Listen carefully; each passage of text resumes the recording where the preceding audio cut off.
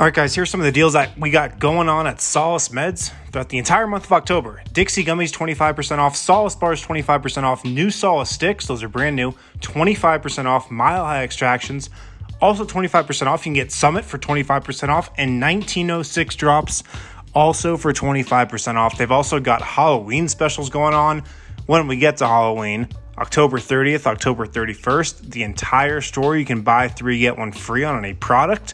October 31st on Halloween, get a goodie bag with a purchase of $50 or more. Of course, when you stop into any of the 4 Solace Meds locations, they got one in Fort Collins, one in Wheat Ridge, one off Broadway, 1 block away from the DNVR bar on East Colfax. Drop the code DNVR20, get 20% off your entire purchase every single time. Also get a free Solace bar or King Cone as well. Again, valid at any of those 4 Colorado locations.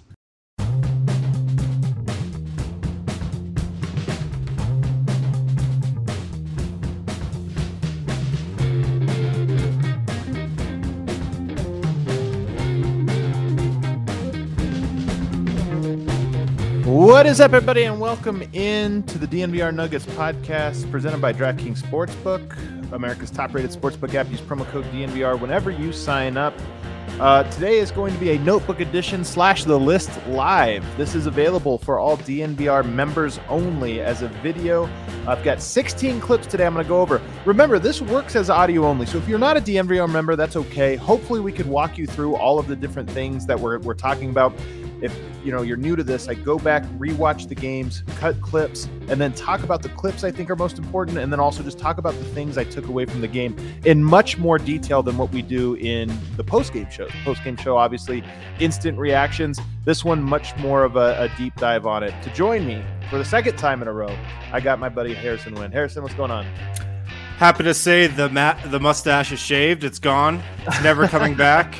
I'm taking full blame for the loss. I'm taking full blame for Jokic banging knees with Rudy Gobert. You guys can put it on me.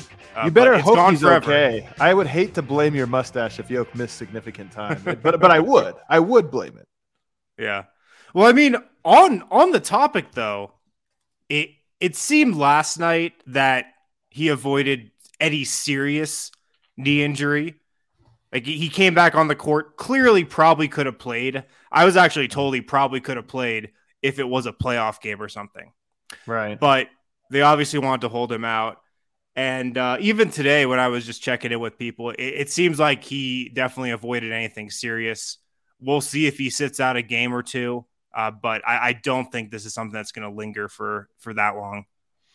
Well, hopefully it doesn't linger even into Friday because, one, the Nuggets are just so much more fun when Jokic plays. So I'd love to see him play. Also, Harrison, the numbers on him this year, absolutely ridiculous. We're going to talk about it here in a bit, but, it's only 4 games, a small sample size. These things will go down. Last year, if you recall, he was averaging a triple-double for 6 weeks. You could argue the triple-double number is more impressive than the numbers this year, but what I will say is Jokic, the scorer this year, has just been on a whole other level from anything he's done. And he's been one of the most efficient scorers the game has ever seen. But this year, those numbers are just absolutely absurd. And I do feel like in many ways we were robbed of an all-timer from Jokic. But let's get into these notes. Again, guys, for DNVR subscribers watching this on the DNVR.com, this will be ad-free. For everybody listening to this, of course, the ads will be put in and there will be no video. If you do want to see the video, sign up. $5 a month gets you access to all of this. My first note's a silly one, Harrison. Jokic seems extra focused this season on winning the opening tip. Have you noticed this? He's 3 of 4 on opening tips. My hypothesis is he just wants to put off playing defense for as long as possible. It's funny to me because if you watch at the beginning of games, he's kind of focused. He's kind of like locked in, and it's like he's like he just really. Sometimes guys walk up there and they kind of half-ass, like, who cares who wins the tip? It's just a little thing where he's extra focused. Again, different man. Jokic took a foul to save a dunk on the first defensive possession, and it's a bummer. Like, look, Jokic doesn't get in foul trouble. Foul trouble wasn't necessarily a storyline in this game, but it is annoying when he takes a foul early on just a nothing burger play, and it's like, come on, man. Like, Gobert was going to have a dunk. You can just let him have that one. You don't have to draw a foul on you. I actually thought this was the weakest defensive game from Jokic so far. On rewatch, there were moments that were like a little bit better, but I'm curious if it was the early foul trouble played a factor. You pick up one foul, you got to be smart. And maybe he was like, well, I'm just not going to pick up a foul, so my defense is 10% worse. Or if he knew he had to carry such a heavy load on the offensive end tonight, which he was on pace, obviously. He really did. He was still the leading scorer, even only playing 15 minutes. So I wonder if he consciously makes a calibration between, I'm going to, ratchet up the offense a little bit and ratchet down the defense a little bit to have energy. I'm curious that. Or I'm just curious if Utah, they run that spread pick and roll that's really hard to guard, and he just isn't that great against it. What do you think?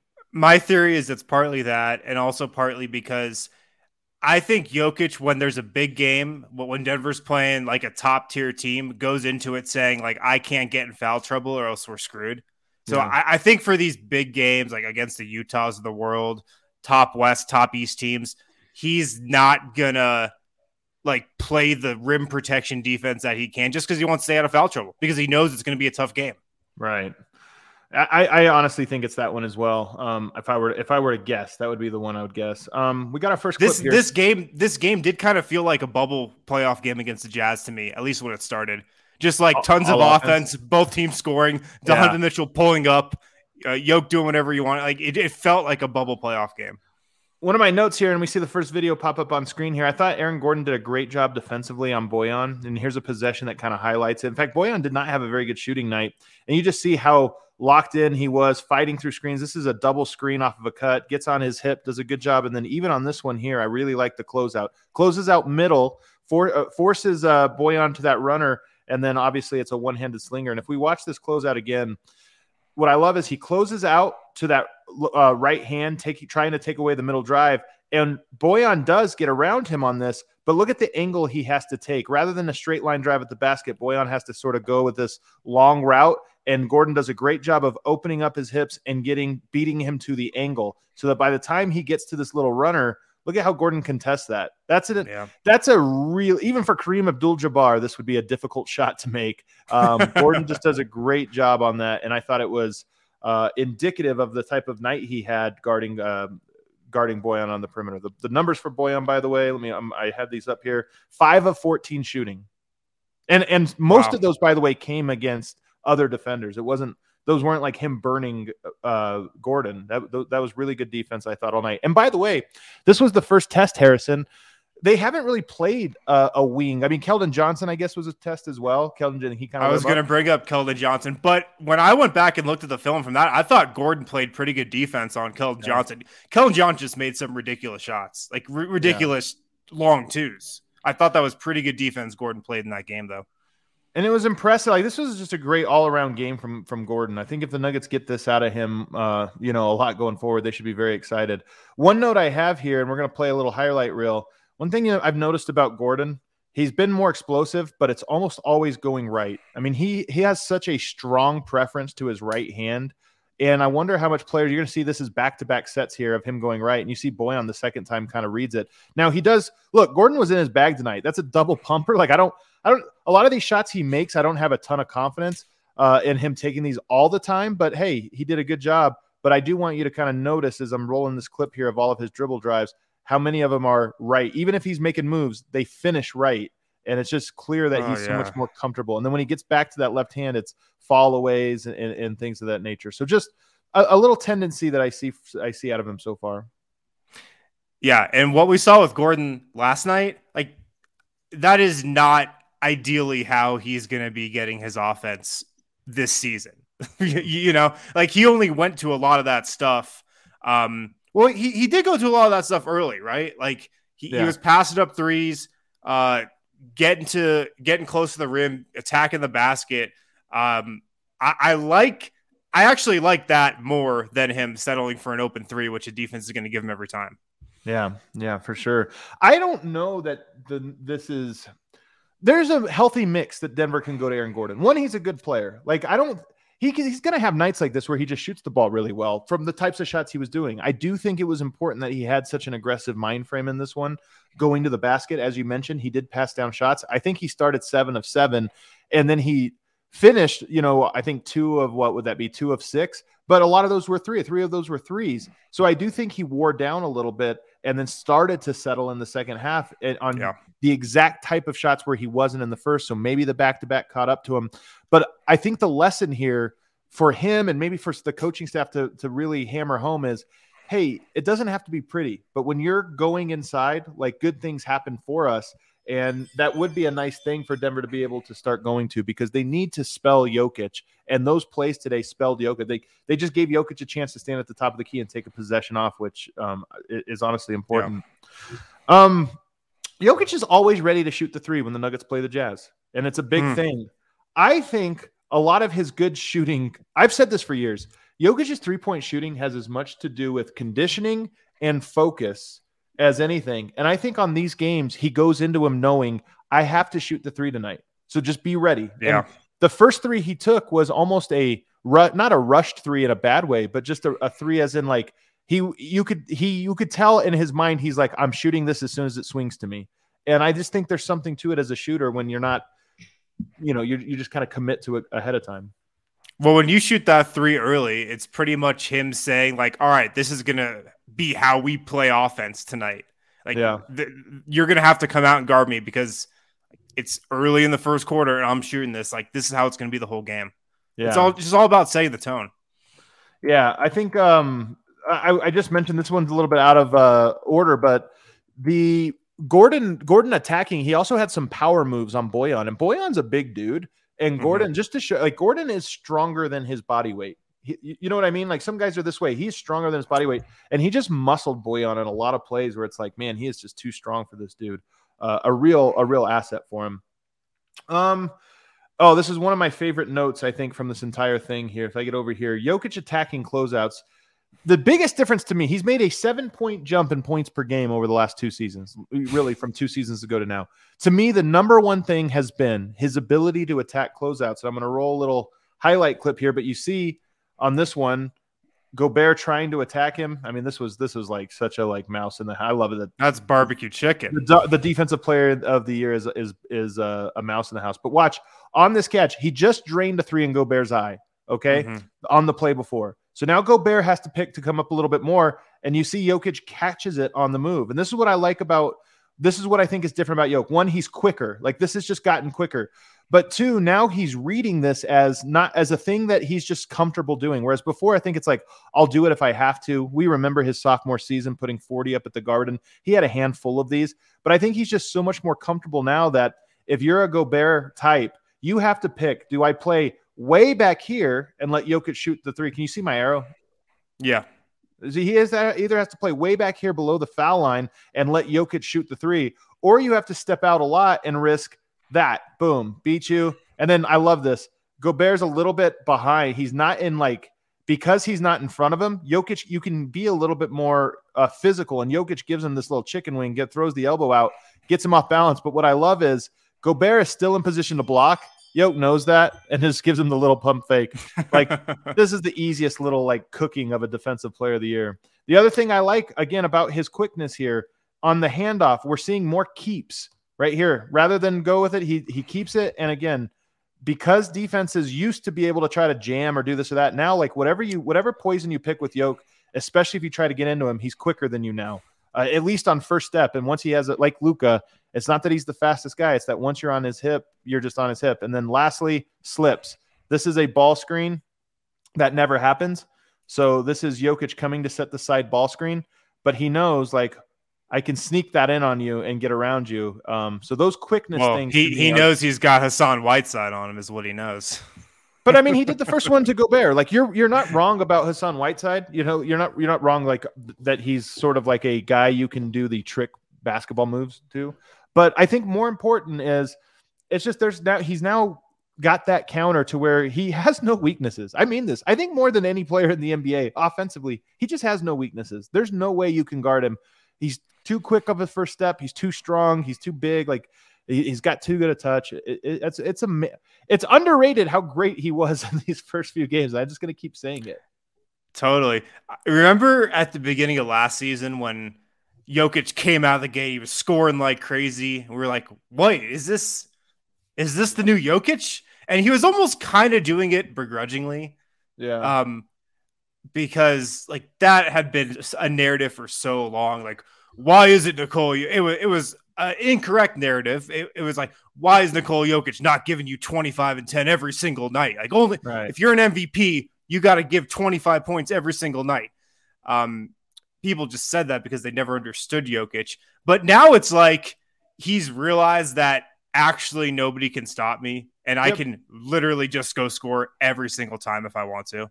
He's so aggressive offensively, like so aggressive. And I honestly don't think he was skilled enough to be this aggressive 3 years ago, but he's just the quickness, the confidence, that everything has just gotten better. And now it's like he's trying to score every single time down court and then perfectly reads the passing angles and stuff as he's always done. Yeah.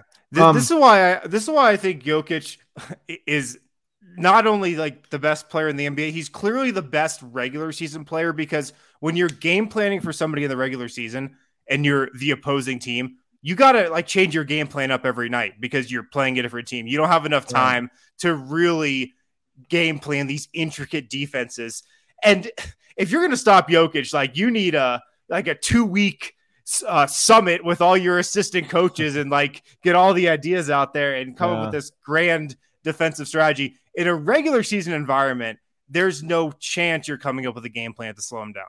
Yeah, totally. By the way, even the announcing crew is making comments about how much Jokic murders Gobert. It's kind of funny. Like Gobert is so great, and Jokic goes at him the way he would go at like Myers Leonard or something. You know, like anybody. Another Myers Leonard. 2 Myers Leonard references in a row for us. Porter, I have a note in here. Porter, I don't even remember what this video is, so I'm gonna have to pull it up. But Porter, I think was locked in defensively a lot better in this game. This is a good X out. This is a good X out sequence. His offense was pretty bad, but keep an eye on Porter and Aaron Gordon here. Gordon, one thing that's interesting about this play, by the way, actually from Utah's perspective. So one thing that Denver had been able to exploit about Utah was forcing the ball into Gobert's hands on the roll. So when these high passes go, Denver would overload to really up high here to try to force Gobert to catch here instead of catching here, because here it's just one dribble and a dunk. But if you can force him to catch it way the heck up here, guys can rotate, and Gobert's not that good at making this extra roll man pass. But Utah, Quinn Snyder's a great coach, one of the best, I think, X's and O's coaches. So one thing Utah has doing now is basically swapping them immediately. Rather than have Gobert, he's not even looking at the ball. He's rolling as basically an exchange. So in a weird way, he sets the screen, but Bojan kind of becomes the default roll guy. So it's a really nice setup here by Utah. But what I like is you keep an eye on Aaron Gordon and Michael Porter to stymie this as they do. Gordon has to stay low to not allow Gobert to get free. And then you X out. So Porter steps up, Gordon steps to the corner, and then Gordon runs him off the line, which I think is good. Corner 3-pointers, you want to run. It's obviously best to close out and stay in front, but in the NBA, it's so hard to do that. These guys are really good. The ball moves quickly. So he rolls past him. But what I love is Michael Porter then sprints back in front, and then Aaron Gordon sprints here to run another guy off the line. So if we watch this in full sequence here, watch double X outs here. X out. This is crazy defensive effort by Aaron Gordon. Yep. Look at him. Great And Bojan's a great shooter, and he's especially good at that little sidestep escape shot. So, sometimes guys hit that, but you know what? They hit it less than they would hit just a regular catch and shoot 3-pointer. So I thought that was great defense from both Michael Porter and Aaron Gordon. When Aaron Gordon has said, like, I love really high-level defensive matchups, I love defense, I actually believe him. A lot of guys will say that, and it's total bullshit. He's like, oh, hopefully my coach is listening to this press conference, and he knows he'll know I love defense. With Aaron Gordon, I believe it, man. That guy really loves to defend. For whatever reason, he was extra locked in. I don't feel like he's always locked in for the whole game, but he was extra locked in this one. Steve Jones on Twitter, great follow. I'll probably try to have him on the show here before too long, pointed this one out, and I thought it was great. Usually Denver has the rescreen action. When guys go under, you'll notice Denver always rescreens. And the reason you always rescreen is if you go under, you don't respect the 3-point shot. But that allows Jokic to then move lower and set the screen. And now this 3-pointer becomes a little foul line jumper by virtue. What Monte did on this possession, maybe this was just like a missed read or something, but a little dribble pitch. And I thought it was cool for one. It gives a different dynamic, but it also created the layup for him. Rather than rescreen, he picks it up, pitches it right back, gets inside. And again, the value of Jokic is Whiteside doesn't want to jump down here, because if he does, it becomes a switch, and then Jokic has Donovan Mitchell on him, and that's barbecue chicken. So he sticks close. The pitch happens. It works just like a screen rescreen, only it's a pitch, and it's a wide open layup. That's the Monte Morris from the playoffs. The guy who gets the ball and goes hard to the rim. Like that's the guy who like he was in that Blazer series. A good question here from our guy Brendan in the comments. Again, if you guys have questions, this is the value of being a DNVR member. You can ask us live on the show. But he asks, how does Murray change the way Denver defends the Utah pick and roll, if at all? I think what's interesting about this question is so much of defensive pick and roll defense is chemistry and size and those types of things. Murray's 6'5". He's big. He's a lot bigger than Mike Conley and Donovan Mitchell, which is kind of surprising. So he's got the length. Will Barton has the length. PJ Dozier has the length, but they also all have chemistry with Jokic in terms of they just kind of know each other's rhythm and timing, and they anticipate each other's movements. So I think that is one way. Like we saw this a little bit with Barton. Donovan Mitchell was good last night, but he wasn't great. He wasn't bubble Donovan Mitchell. And I think just having, Dozier and Barton out there makes a big difference in terms of the length and chemistry. So Murray, another guy that, while not a great defender himself, I think has good defensive chemistry with Yoke. He's got pretty good defensive instincts too. Like Jamal's played enough high-level games. Yeah. He's been a starter for long enough to just have seen so much. And like that's the biggest thing when you're a young defender coming into the NBA. Yeah. A lot of rookie defenders are awful because they've just never seen this type of shit before. Guys, make sure to pick up some Mile High City Copper Lager this week from Breckenridge Brewery. You know the can, you know the beer. It's the official beer of the Nuggets season. Mile High City Copper Lager. It's got that Nuggets skyline blue. It's got that Nuggets logo on it. Picks them up from your local liquor store. Picks them up from your local grocery store. Sometimes they got it there. Or if you're in the Littleton area, check out the Breck Brew Farmhouse. Great food, great drinks. Of course, every Breck brew that you could possibly want, probably on tap there. So hit up the Breck Brew Farmhouse if you're in that area. Also, we're really excited about this new sponsor, Snooze Mattress. They've got something called the Snooze Flip, which is the most universal mattress on the planet. It's a mattress that's designed to fit everybody. It's the world's first 4-in-1 mattress where you can choose soft, firm, cool, or cozy. You can flip it to choose your comfort level, and then you can zip it with their reversible and washable temperature-regulated cover. Snooze Mattress. Check these guys out. They're a Colorado company, made here in Colorado, designed for the rest of the world. They're giving DNVR listeners an awesome deal. Use code DNVR and receive $250 off a mattress and $250 off an adjustable base as well. So you get both those deals with the code DNVR. When you type in that code DNVR at snoozesleep.com, you get $250 off a mattress and $250 off an adjustable base as well. Snooze Mattress, they hooked the DNVR employees up with some mattresses as well. They're all getting great reviews. They're awesome. These things are super comfortable. And like I said, you can customize it to soft, firm, cool, or cozy and flip it to choose your comfort level. They're really comfortable. So check them out. Snooze Mattress. You can use that code DNVR at snoozesleep.com. Also, I'm going to throw in a little DraftKings pick of the week in here. Let's see. Pulling out my DraftKings app. They don't have the Nuggets lineup, unfortunately, for the Mavs game. I would love to take that, but they're probably waiting on Nikola Jokic's status for that. The Lakers are playing the Thunder tonight. I don't think Anthony Davis is playing. I don't think LeBron James is playing. I still like the Lakers, -5. The Thunder guys really suck. I think they might flirt with like the worst record in NBA history. Whatever that mark is, they really might flirt with it. They're 0-4 so far. I don't see that changing tonight. Lakers -5 against the Thunder. It's my DraftKings pick of the week. This was another great example of great defense. So here in transition, you've got Aaron Gordon switched out onto Donovan Mitchell, and I love that they don't call the foul on this play. So it's a high pick and roll. Aaron Gordon's on ball. Donovan Mitchell does that thing where he stops short of what he should have and jumps forward/sideways. Gordon does just a great job of staying down and not getting his hands up, not getting his hands in the cookie jar, just saying, hey, if you're going to jump into me, I'm not going to let it be a foul. And it was great defense that led to great offense because of it. And again, we saw this in spurts last year with him against Damian Lillard, but that was a great like switch out onto Donovan Mitchell and get a stop. Man, I am so excited for this game Friday, even if Yoke doesn't play. Oh, man. But I'm so excited just for the Aaron Gordon on Luka Doncic matchup because when you talk to people in the Nuggets front office, I don't think there's a defender that they think guards Luka Doncic better than Aaron Gordon. Yeah. So I'm very excited to see the first time, the first matchup of those two because we didn't get it late last season. So another one of my favorite clips, and this is where the 5-man chemistry between this lineup only gets better the more they get familiar with Yoke. This is an example of a play where Yoke actually sees it before everyone else, but everyone else actually reads it in pretty good order. So what just happened on here?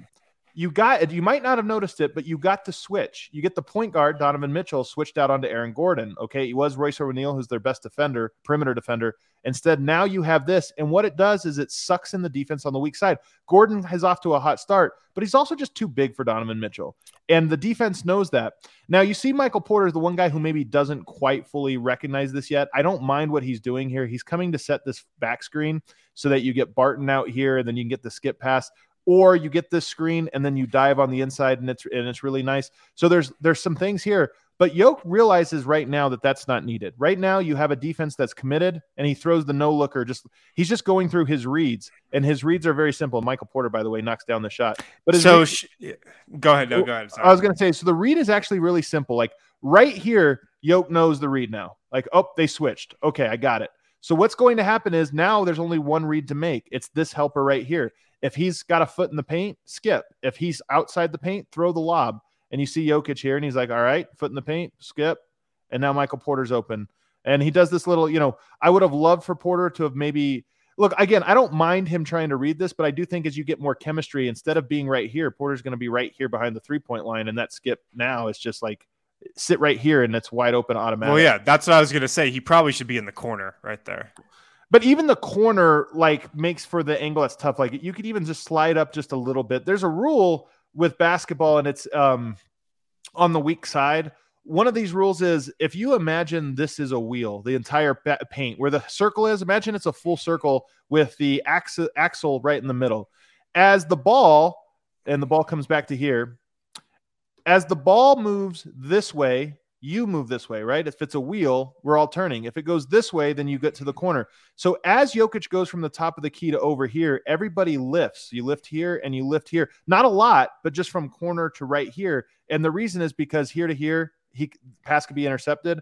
Here to here, it's just a better angle. So yes, I mean, I don't blame Porter for trying to do this action. It's a good one too, but I do think they get to a point eventually where he realizes as soon as the switch happens, he realizes, hey, I can get to this spot and I'm going to have a wide open three. Quick tangent or kind of related, but do you have a guess for how many corner threes Michael Porter has attempted through 4 games? Oh, wow. No. He's 0 of 3. Wow. He's 0 of 3. And one of those hit the side of the backboard. That's right. I remember it. Yeah, man, that's a crazy, crazy number. That's really interesting, especially when Michael Malone said that was an emphasis was to get him somewhere. Right. It was a point of emphasis this season, him running to the corners, and he has 3 corner threes in 4 games. Another note I have here, the Jazz were just completely unbothered by Facu's defense in this one. I mean, they were too tall. Jordan Clarkson especially just was not, he went right around him on a few times, like beat him off of the dribble. But also like even when Facu stayed with him, Clarkson's so tall that he's able just to kind of put the ball high and get to his shooting motion unbothered. And look, it's going to happen against some teams like Mike Conley. Okay, he's small. Facu maybe can do some stuff there, but the second units were just so tall and so big. Joe Ingles can run point for them, and they've got Boyan and they got Clarkson. They've got so many big, tall guards and wings that I thought Facu didn't do anything wrong in this game defensively. It just didn't matter. His defense didn't matter in this one.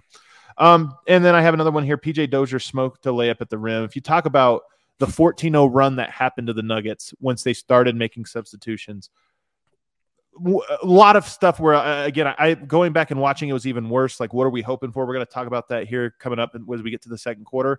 But some of it was also like PJ Dozier. Can he finish medium difficulty shots at the rim. He kind of hasn't proven that throughout his career yet. As much as I love him and the stuff he does, he does the Mudiay where he'll sometimes get to the right spot and just miss the layup. That's like, it doesn't matter that you can get there if you can't finish. And in this one, that was definitely the case of Dozier. He is not finishing plays. He's finishing threes. He's shooting 50% from three still. But this is what I said when everybody was talking about Facu this year, and they're like, he's worked on the three-pointer. Like, sweet. Like, that helps. It's definitely a value add. But for him, it's more about what does he do at the rim. And I think with Dozier, in a lot of ways, it's the same way as well. The Jazz, I don't know what their regular rotation is. We talked about this yesterday, but they brought him out early, Gobert, that is, and he just... I think it is their regular rotation. They like to play Gobert and a couple starters with Conley, with Ingles, who are like starter level players against most teams' benches. So if I would have told you going into this game, okay, Gobert's going to play against Denver's second unit. Denver's going to go to the all second unit to start the second quarter. And they're going to go up against Ingles, Gobert, and Clarkson. How would you have guessed that was going to go? Maybe like a 10-0 run for Utah. Yeah, no question about it. Like, it was just going to be dominant because the thing is that they had both the size advantage and like a talent advantage. Like, Denver was not as talented, but they also were like too small. And this is a great example of it. This is a two-way play here that kind of highlights some of the issues. One, Malone has referenced this, guys not knowing the plays, and it blows my mind. But watch everybody here. Oh, I just got an Amber alert. Sorry. So watch. Hey, no, over there. Where? And then he's like, no, now you over there. Like, somebody, and I don't know who, doesn't know what the heck is going on under possession right here. We're down to 15 seconds. Nothing has happened. We're down to 15 seconds. Now let's just set up and run spread pick and roll because we don't know a play. And what do we get into? Go figure, pick and pop, you guys. This is like every possession for like 8 possessions in a row was pick and pop. So you get a Jeff Green mid-range. Jeff Green was really bad in this game. He was sneaky bad. He couldn't exploit any of these types of things. But also, like, a Jeff Green fall away from 7 feet. What do you think the points per possession is on this play? Honestly, Adam, this isn't a bad shot for this group. Like, to be completely honest, that's not a bad look. Well, this is what's funny is they tried to run a play and couldn't get into it. So they just run pick and pop, which is their default option, which you're right. Here's the thing. Almost every possession with this unit ends up right here in some capacity. Yep. Either he shoots it or he does this, or, just some ugly thing happens out of it. So this was indicative of just sort of how impotent this offense was offensively. But here's the thing. I think this unit could probably get stops most of the time. We're going to talk about the height advantage next, but they're not bad individual defenders. I think they could be. But if you just can't score, if all you can do is these types of shots, I don't care how many stops you get, you're going to be giving up some shots. And then on the other end, watch Gobert.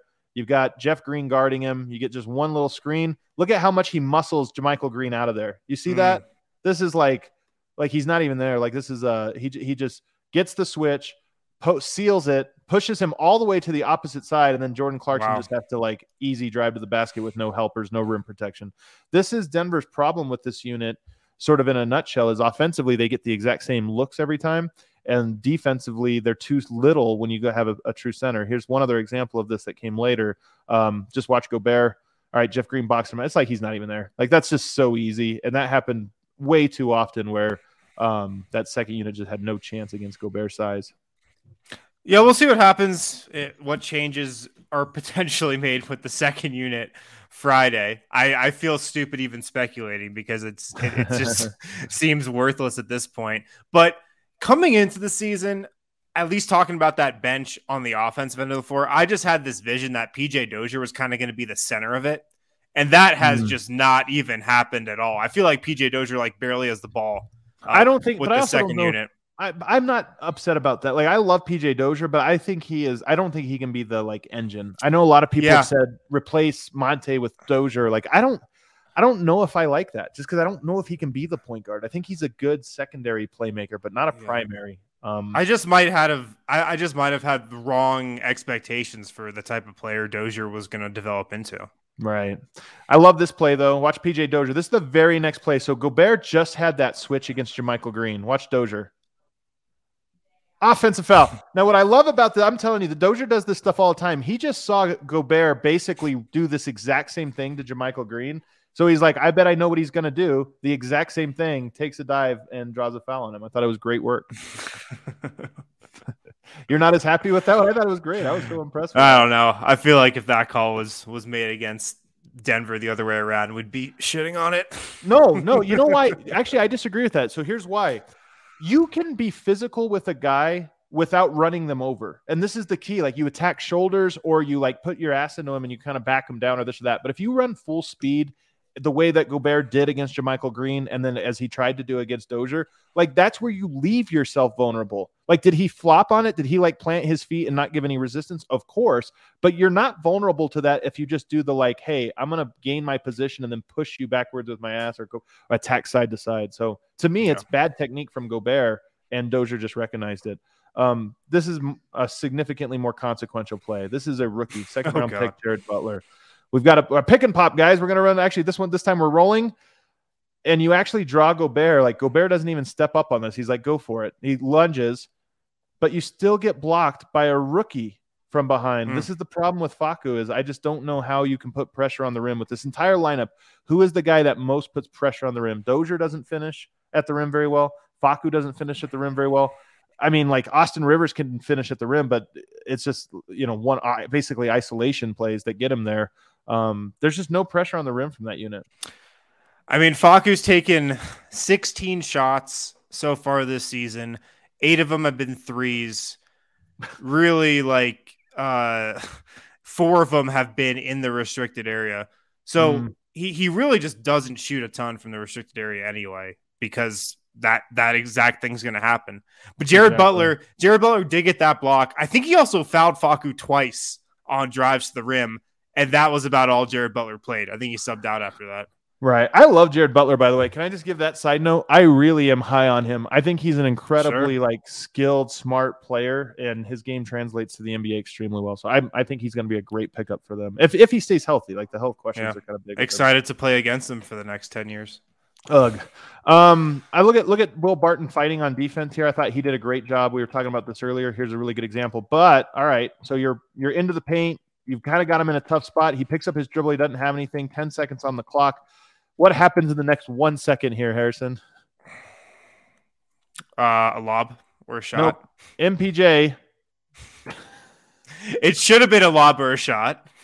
I mean, but even the lob, like, Denver did a good job here. Like, look, this is a team that it's Whiteside. Okay, it's not Gobert. They've done a good job. Okay, making them work. And then you just give up, like, one guy just stops playing for a possession and it's 2 free throws. Like, those are just absolute killer. If you just freeze it right here before the cut, like right here, you're in good spot. You're in good position. You have a good defensive possession on your hands. And from there, Michael Porter never reacts until the ball's already in the air. And then it's like, oh, crap, whose guy is that? Mine? So I don't want to rag on him, because I do think his effort in this game was a lot better. But again, and even his execution was a lot better. He had some very good defensive plays in this game. Michael Porter did. But plays like that just stick out like a sore thumb when you deconstruct it and you're like, oh, yeah, 4 guys did a great job. 1 guy just fell asleep for a second. Yeah, he was super active. I thought he was engaged for the most part. But the big mistakes that he does make are super consequential. Like, the huge mistakes he makes, like that one, usually result in a basket for the other team. A couple non-video clip ones here. I mean, Jordan Clarkson played a great game. He really got rolling in that first stint, and it translated. One was they were just cooking the bench, but then even after that, he continued to knock down shots, and it was just such a huge lift for them, for Utah. And then Nuggets PNR defense was just so bad. And again, I don't know. A lot of this is on Jokic, in my opinion. I don't know if it was fatigue or this or that or whatever, but they just were getting cooked worse than we had seen over the last few weeks. You guys, make sure to check out the American Raptors. They play their games at Infinity Park. It's your Colorado rugby team, and it's Rugby Town, USA's newest rugby team. If you're not familiar with the American Raptors, they're made up of athletes who have competed at the highest levels of their respective sports in football, basketball, baseball, wrestling, soccer, track, and field. Some of these guys have played for professional NFL teams, the Seahawks, the Falcons, the Cardinals.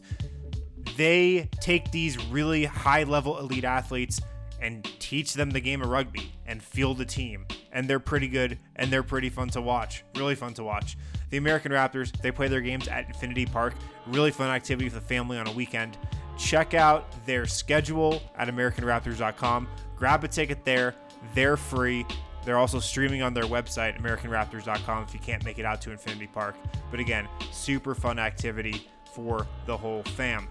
Right now, at DraftKings Sportsbook, an official sports betting partner of the NFL, they've got you covered. New customers can bet just $5 on any NFL team to win their game this weekend. If they do, you win $200 in free bets. We're back up to $200, guys. Winner, winner, chicken dinner. It's that simple. DraftKings Sportsbook customers can also get their skin in the game with new same-game parlays. You can do this on football. You can do this on basketball. Make sure to take advantage of that same game parlay as well. Download the DraftKings Sportsbook app now and use promo code DNVR. Bet just $5 on any NFL team to win their game. Win $200 in free bets if they win with promo code DNVR this week at DraftKings Sportsbook, an official sports betting partner of the NFL. Must be 21 or older, Colorado only, new customers only. Restrictions do apply. See DraftKings.com/sportsbook for details. And if you have a gambling problem, call 1-800-522-4700. Finally, StravaCraftCoffee.com. If you're a first-time buyer, first-time customer, you're trying to get some CBD-infused coffee all up in you, use the code DNVR25 for 25% off at StravaCraftCoffee.com. CBD has been known to help cure neck pain, back pain, arthritis, IBS, headaches, migraines. Just makes your life better. So go to Strava Craft Coffee, use the code DNVR25 for 25% off your first order. You can get a Strava Craft Coffee subscription, get CBD coffee delivered right to your doorstep. If you're a returning Strava Craft Coffee customer, make sure to use the code DNVR20 for 20% off. All right. How about a happy one, Harrison? Let's do it. Our favorite play, and actually it's a little bit of a twist on a favorite play because this one is set up completely different. But you just get that Jokic, Gordon 5-4 pick and roll with an elevated court, and it's like the easiest plays you'll ever see in your life. Now, before I've been calling these elbow gets. This one's more of a straight 5-4 pick and roll. Elbow get usually refers to the cross free throw line screen and roll. Well, it's like an elbow entry, usually to Jokic right here. You set the screen this way and then roll. This one is the same sort of thought, but instead of it being from the side, this one's more of a, like a step up screen here. So it's in a different spot. They're also the elbow get play we watched the other day had Jokic call a zipper cut, which is where he gets a pin down and then comes into it. This one is just kind of a delay pass to Jokic at the top. And then, but I mean, look at how open this is, Harrison. I mean, I would love to know the percentage of times that this play works. I feel honestly, like it's going back to last year. It's not 100. I remember I was tracking this for a while, but it is like 80%. And either gets fouled or he gets the dunk, and it's just crazy how good they've been on that play in particular. Jokic had it rolling so much. I don't remember the last time I saw this one, Harrison. They ran a pet play for him to get a three-pointer. If you watch this play, it's kind of funny. I mean, they've done this sometime, but Jokic's just so deep in his bag at this moment that they are like, here, we're going to run a little pin down for the no three. Hesitation. Boom. Fuck it. Like it just Jokic just so in his bag right now. I don't love doing that for Jokic too often, but in this case it worked. It worked just fine. And he was rolling so well that why not? Jokic was incredible in that second quarter. That was one of the better quarters. It's one of the better halves he's ever had, both first and second quarter. I've been saying this so many different times, but meaningfully better through 4 games than he was last year. And I did not expect that. I thought he was going to be good, but maybe fatigued. He looks just like so much more dominant, and it's incredible. Nuggets fans should be there. He's like gives you a confidence that no matter how bad things get, you have this guy that can just probably win 40 games for you. Like he could win 40. He could get to the playoffs with 4 Torrey Craigs around him. I mean, the odds for Nuggets winning this game if the first half was just like the second half, meaning like if he didn't get any more help in the second half than he did the first, 50-50. Denver was going to win that game just because he was like, I had 24, 6, and 6. By the way, there were still 3 minutes left in the half when he went down. Like he still had another couple minutes. Like he might have got another 30. 4 buckets probably. He might have had 30 going into the half. Like it's so easy. The game is so easy for him. And as Vote saying in the chat here, it's looking even easier. He goes down. I thought Barton kind of pressed a little too much to end the half.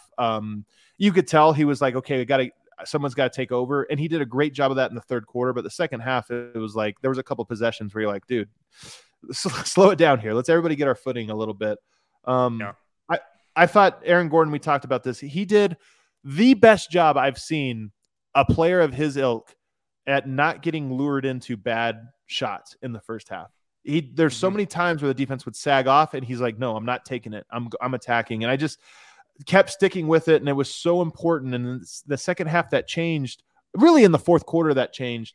And I don't know what it was, but I'm just so impressed with the shots he passed up. As much as I am with the points he scored, I'm impressed with the shots he passed up.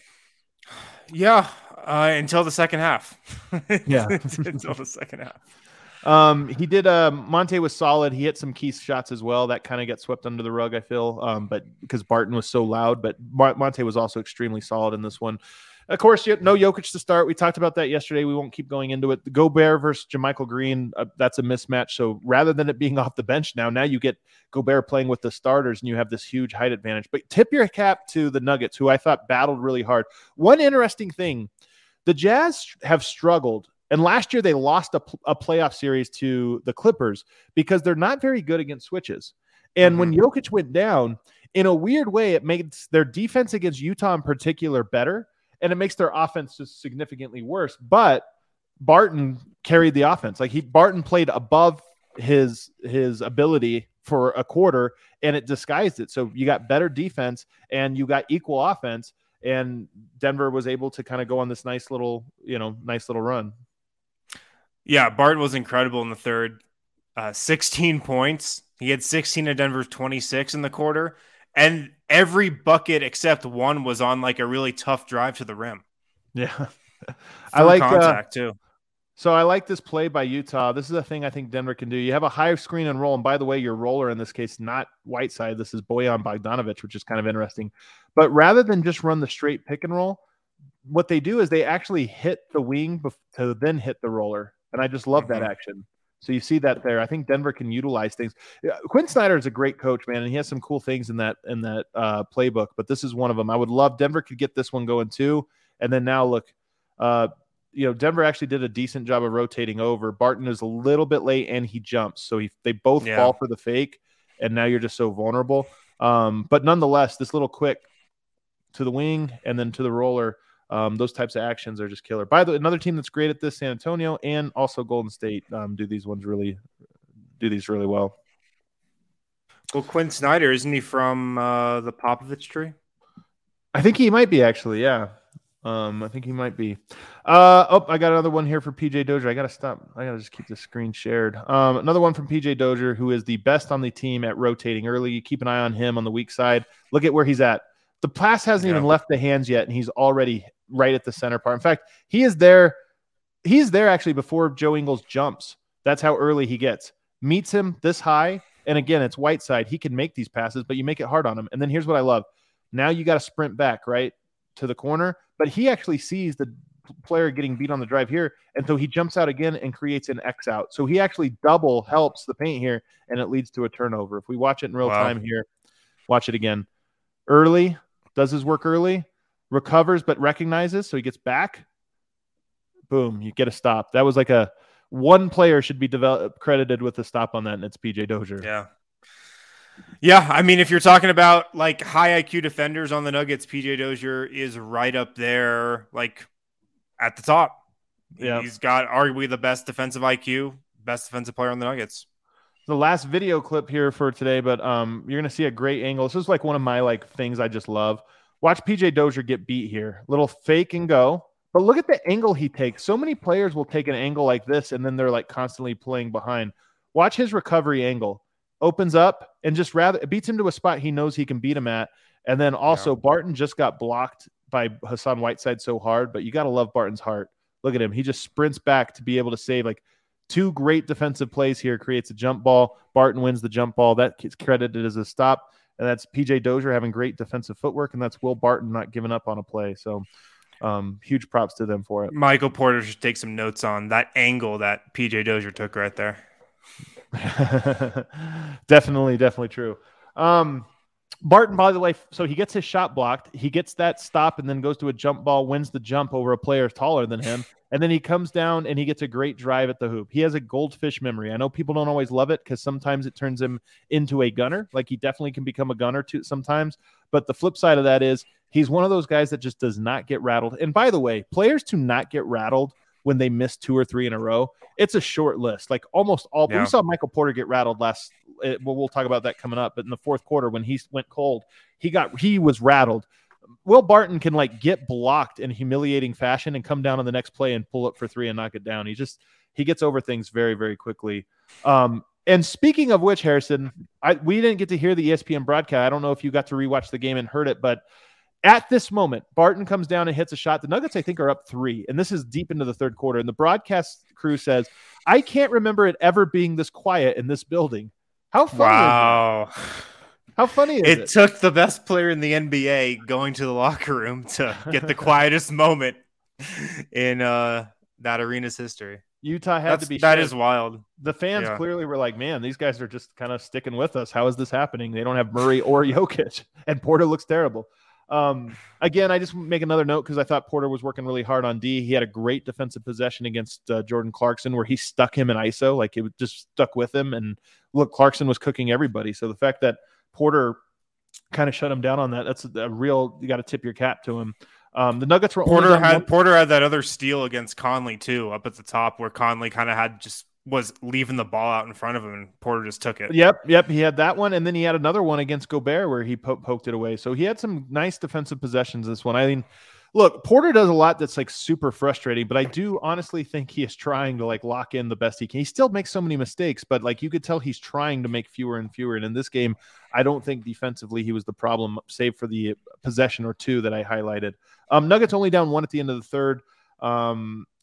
So we're going into the fourth quarter, and here's where it is. I talk about Michael Porter had a steal I just mentioned off of Gobert, and then he hits a 3 on the next play. So it gets off to a good start. You think, okay, there's some momentum. Yep. He missed 2 shots in a row. That happens. Yep. Like they were good looks. I want him taken, especially in that that moment where they forced. Yeah, a little bit, but guess what? What do you want? A JaMychal Green pick and pop? Like, come on. Like I'd rather Michael Porter forcing shots in that moment. He just didn't hit him. Whatever. To me, not a big deal. Like just not a big deal. But the part where it really came apart for him, he ISOs against Gobert. He can't get around him for whatever reason. Gobert's a good defender, even on ISOs. He can't get around him. He can't shake him.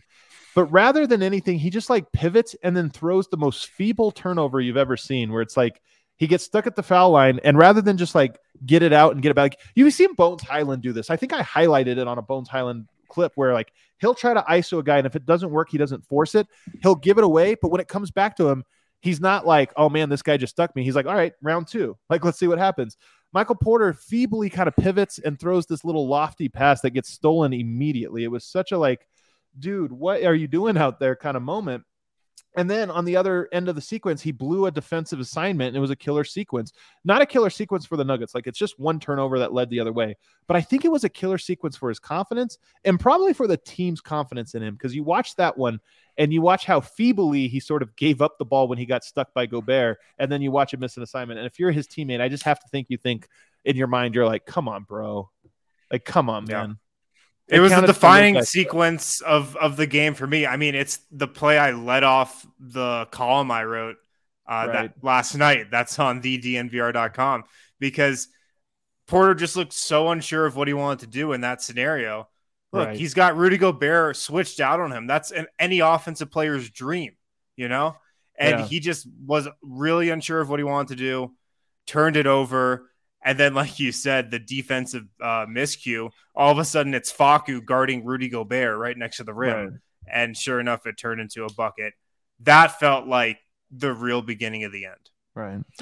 My only final notes here is that I thought Utah in the fourth quarter did a nice job of adjusting to Denver's switch. Like, it gave them problems for a little bit there. The way they really sort of solved it was that they started attacking closeouts. So Denver, with these switches, has to sort of overcompensate. When they swung the ball, they put extra pressure, emphasis on get around the front line of defense. Because if you can get around them, you don't need to be hyper dynamic in reading the court. All you have to do is get far enough away so that the big, JaMychal Green, Jeff Green, Aaron Gordon, whoever it was, just has to be in position where they have to guard a lob to Gobert. And if you can do that, that's great. So it opened up the level of error. What is it? The margin of error. They opened up the margin of error for lobs to Gobert if you could beat the first line of defense just a little bit.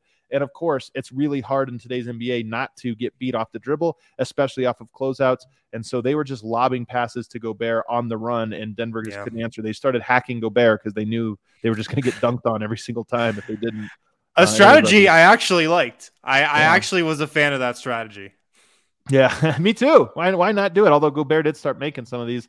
But although I don't know if he would have made them if they weren't up like 8. Like the game was kind of over at that point, and there's not that much pressure. A couple little end of game notes. Barton hurt his thumb. A little bit. Could be a story. Let's keep an eye on it. Will Barton is shooting 52% from the field, including 42% from 3 right now. 52% from the field, by far career high. Like his efficiency through 4 games is off the chain right now, relative to what's been expected. And he said he was going to have a career year. We talked about it in the preseason, how confident he was. I was confident in him, and he's backed that up by being hyper efficient so far. And a lot of that is getting to the rim or getting into the paint and finishing these tough shots. But he just has such great balance and strength there. Most of it's right at the rim. He's shooting 10 of 14 at the rim so far this season. That's so different from last year. 71%. Last year he shot 56% at the rim. And the 56% almost felt weird. Like he wasn't even getting to the rim and turning it over when he got there more than anything. Like I think that 56% doesn't describe how much he struggled from doing the thing that makes him really dynamic. And then lastly, a lot has been made by myself even about the Michael Porter not finding shots. There's so many different things that I think would lead to him getting more field goal attempts in the offense. But number one, easy one he could fix right away, Harrison, being a better screener. I think he's the worst screener on the team. Outside of Bol Bol. Bol Bol might be the worst screener on the team. Like he's just so thin or whatever. Michael Porter just never makes contact on screens. And I think it's one of the reasons he doesn't ever get open. We're going back to high school with this principle. The best screeners often get open because they create the chain of reaction and then are quickest to exploiting it, right? Like you're the one that got that hard screen, so then you're the quickest to release. Michael Porter just never makes contact. And I think it's part of why when he's coming off these dribble handoffs, you never see him open. It's because usually there's an action before that is a zero burger. So then he's coming off these handoffs, he's not open either. So one way he can really start to open up shots for him is becoming a better screener. And a better off-ball mover just in general. I mean, the Nuggets have been begging him to be more active off the ball for 3 years now. And sometimes he's better. Sometimes he shows some signs that he's doing that more. I did not think he was active off the ball last night. That would help a lot too. Good question here. I'm seeing from Zbort. Who would you give the chain to again? So this year, Michael Malone, I think it's only for wins. I don't think they're doing this for losses. It's only wins. So it's a good one. Who would you give the defensive chain to, which is basically saying the defensive player of the game? I would probably give it to Aaron Gordon or Will Barton. I thought both of those guys did a very good job defensively on Donovan Mitchell. Nobody was great in this one, but Donovan Mitchell goes 9 of 20, 1 of 9 from the 3-point line. He gets 22 points. He was a -4. I thought Denver did a pretty good job. I mean, he's a superstar, so you expect big things out of him. Denver did a good job. I would have gone to one of those two guys. Probably Aaron Gordon. Like Bogdanovich. I would have given it to Gordon. Yeah, I think it's Gordon. I think it's easily Gordon.